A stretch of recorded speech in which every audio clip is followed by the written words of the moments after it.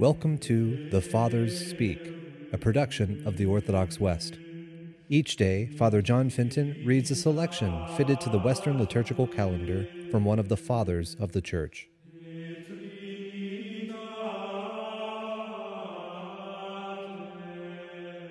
On the seventh day within the octave of the Ascension of our Lord, let us listen to a portion of a homily by our Father among the Saints, Gregory the Great. The first thing we must ask is this: how is it that at the Lord's birth, when the angels appeared, it is not said that they were arrayed in white garments, while it is said that they were arrayed in white garments at his ascension?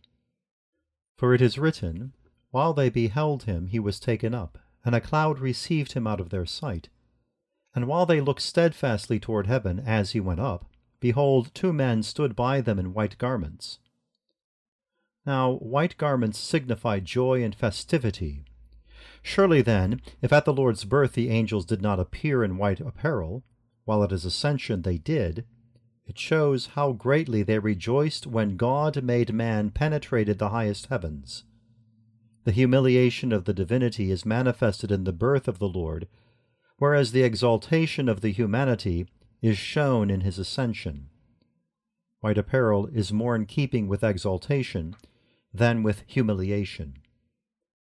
It is fitting, then, that at the ascension the angels were seen in white garments. For while in his birth God appeared in his lowliness, in his ascension he showed forth the sublimity of his manhood. We must dwell on this point during this festival, for today is blotted out the handwriting of the day of our condemnation, and the sentence of our corruption is changed. No longer is it said of our human nature, "Dust thou art, and to dust thou shalt return." For today it returns to heaven. So, foreshadowing the resurrection of the body, blessed Job is a figure of the Lord when he is called a bird. He saw, too, that the Jews would not understand the mystery of the Lord's ascension, and so he pronounced sentence on them, saying, "He knew not the path of the bird." The Lord is rightly termed a bird, who in his body of flesh soared up into the sky, and whoever does not believe that he ascended into heaven does not know the path of the bird. This festival was foretold by the psalmist, "Thou hast set thy glory above the heavens." And again, "God is gone up with a merry noise, and the Lord with the sound of the trumpet." And "Thou art gone up on high, thou hast led captivity captive, and received gifts for men."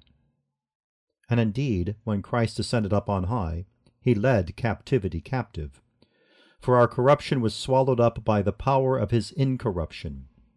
He did indeed give gifts to men. For by sending the Holy Spirit from above, to one was given the word of wisdom, to another the word of knowledge, to another faith, to another the gift of healing, to another diverse kinds of tongues, to another the interpretation of tongues, as the Holy Apostle says.